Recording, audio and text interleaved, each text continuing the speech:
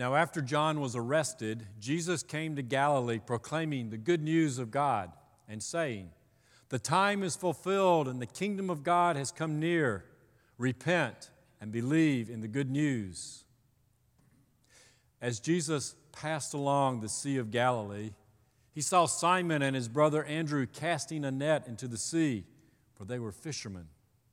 And Jesus said to them, "Follow me, and I will make you fish for people." And immediately they left their nets and followed him. As he went a little farther, he saw James, son of Zebedee, and his brother John, who were in their boat mending the nets. Immediately he called them, and they left their father Zebedee in the boat with the hired men and followed him. The Gospel of the Lord.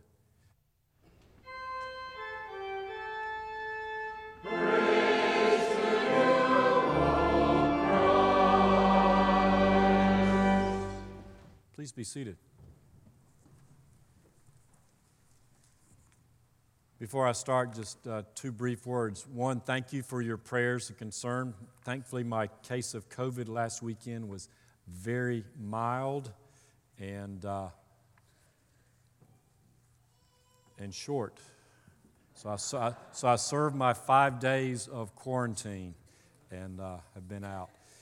Second thing I forgot to announce, Pastor James and Miss Stacy are at the ELCA Youth Extravaganza this weekend. They return tonight, so they're not with us today, and no youth this afternoon. Let's pray. Gracious and loving God, still our hearts and minds that we might be fully present for you as you feed us in word, song, and sacrament this day. Strengthen us and give us what we need for our lives as your disciples. Amen. Everybody has a call story. A call story. That story of how you found your purpose in life, your vocation, your career. You know, vocation comes from the Latin word vocare, which means to call. So even if you're not a roster leader, a pastor, you found a calling. You have a calling. And we all come to that in different ways, I've observed through the years. And I'm taking great liberties with my family here to share my observation of their call stories briefly. We all came to our vocations in just my family very differently. For example, Brenda, who's gifted in music, majored in music ed, but she grew up in a household where her father was an administrator for 2 different state care facilities. And in that environment, she had a yearning, a passion to care for people and use music. She became a music therapist, pulling those 2 things together. Rachel, on the other hand, Rachel sat down at dinner table one night in the 5th grade and said, "Don't be mad, Dad. I don't want to work for the church." I said, "Good." I said, "What do you want to do?" She said, "I want to be a social worker." And so she went to App State, majored in social work, minored in Spanish because she saw that need and that would be important. And she's been a social worker, an amazing worker with children in Henderson County for 15 years and counting now. And Elliot was kind of in between the two. Went to App State, wasn't sure what he wanted to do, so he spent a year with Young Adults in Global Mission in South Africa, serving with the church there, people on the fringes, and coming out of apartheid and all of that kind of stuff. And he got back, and it took a while. And then he had an invitation to come to work for LSC in the development office. And in that phone call, that conversation launched him into a career that he's passionate about as a financial development officer for nonprofits that serve, a particular nonprofit now, that serves people on the fringes, people in need. Me, I was even different. I enjoyed college a lot, beat my head against the wall majoring in chemistry, which I haven't used, except for 2 years after college where I said, I need to try this major out. And then work was starting to get in the way of the things I was doing at the church where I was a member at the time, working with youth, helping in worship service, teaching confirmation. And so it was time to wrestle with that sense of call and discernment. And I decided that I needed to at least check that out and go to seminary, see if that was my call. And it was affirmed when I went on the first date with Brenda, and she said, "Are you interested in grad school? What are you going to do? Just going to be a chemist all your life?" I said, "Well, I plan to go to seminary." And that didn't scare her off. So that was a good sign, Lord.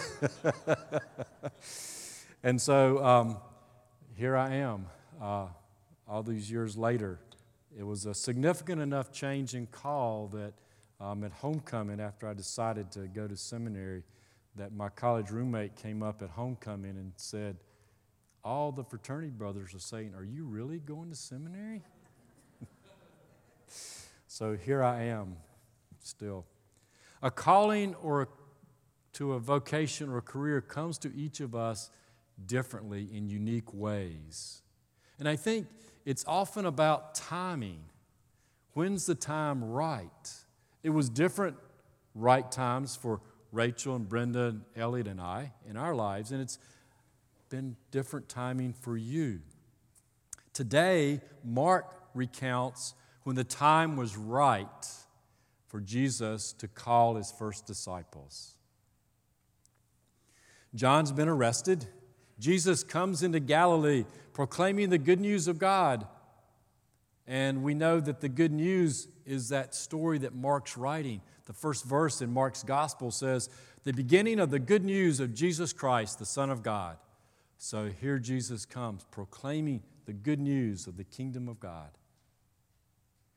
So what is this good news that's being proclaimed to a people who are starving for hope, to people who are searching for a way just to survive the crushing Roman occupation, to people who have seen dreams and invitations and possibilities die repeatedly as the Roman army snuffed out the life of false Messiah after false Messiah in those recent years?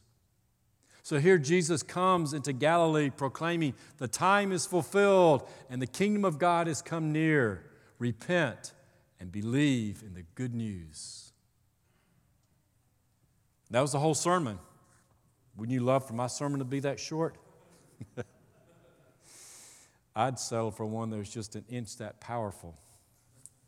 But this single sentence sermon is just jam-packed with information that I want to unpack this morning briefly. The time is fulfilled, Jesus says.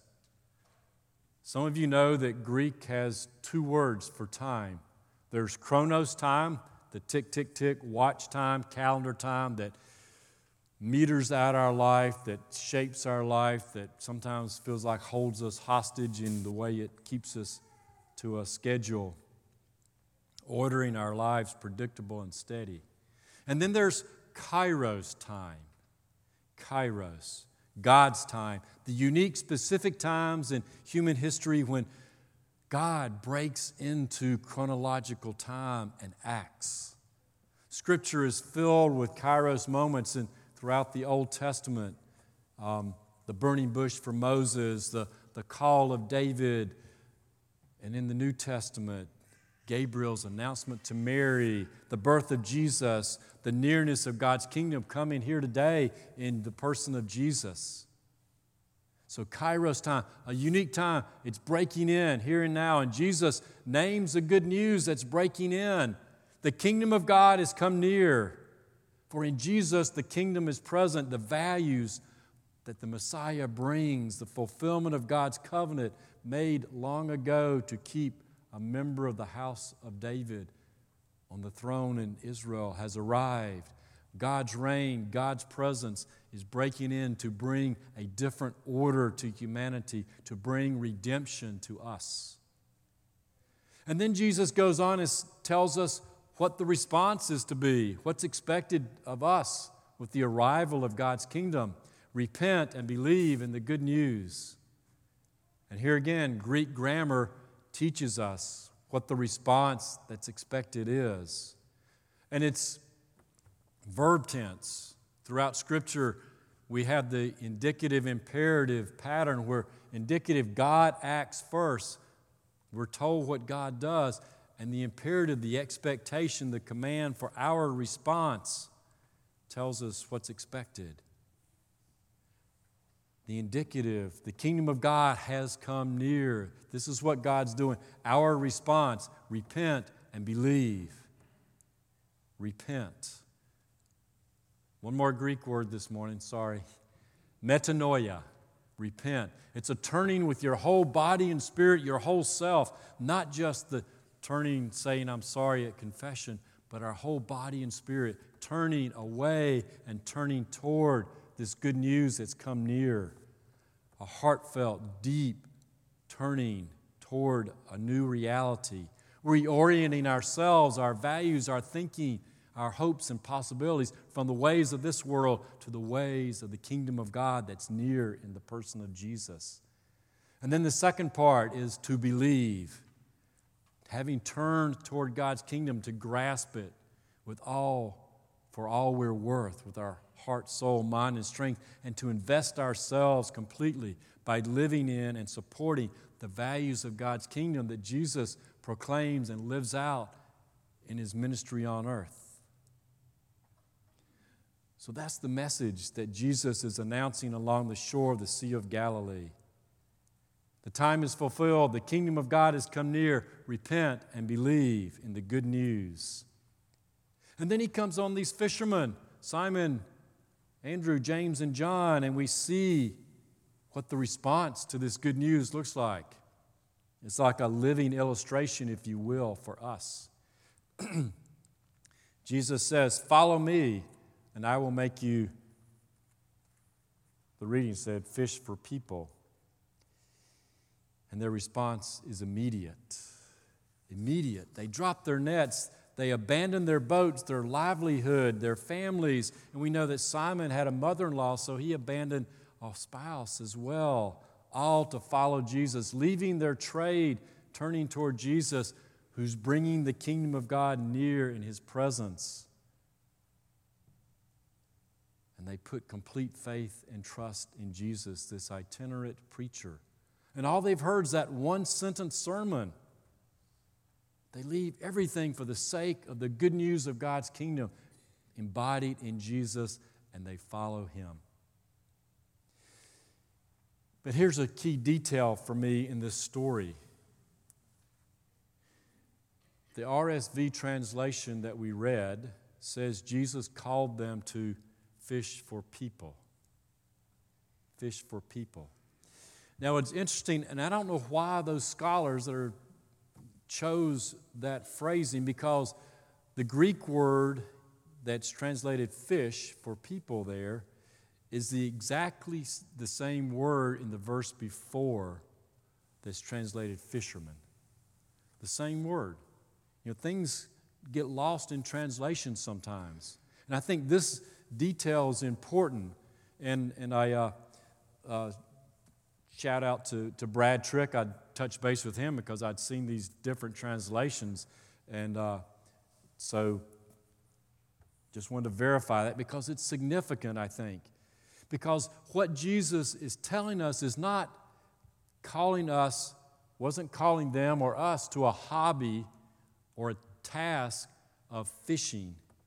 Like when we go fishing trout fishing on a weekend, or we go deep sea fishing. Jesus isn't calling us to a hobby or an individual task that we can take and leave. He's calling us to a new life, to a new vocation, rooted in belief and orientation toward the kingdom. He's calling us to be fishers of people, to be fishermen, fisherwomen. A vocation that takes our whole life as we turn from the old and turn toward Jesus. So what's it mean for us? I think it tells us what being a disciple is all about, a follower of Jesus. It takes our whole being. It's a lifestyle. It's not something we can pick and choose or do a couple hours on Sunday morning and again on Wednesday night. It's everything we do reflects and grows out of that. It's a lifestyle, a pattern of relating to the world, relating to people, because we are a follower of Jesus. We are fishers of people. We are followers of Jesus, not fishing individual tasks or acts. And so as followers of Jesus, as fishers of people, as our vocation, that's 24/7. Everything we do, everything we don't do, emanates from and bears witness to who we are as one who has heard the call of our Lord, reorienting us from the ways of this world to the ways of the kingdom, the values that Jesus proclaimed and exhibited in His ministry. And to do that today and every day. It's not optional for following Jesus.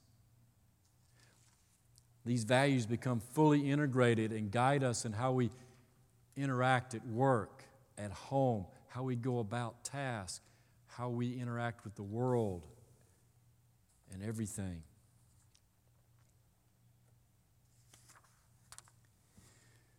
Most folks aren't called to full-time rostered ministry, but you have a calling just the same.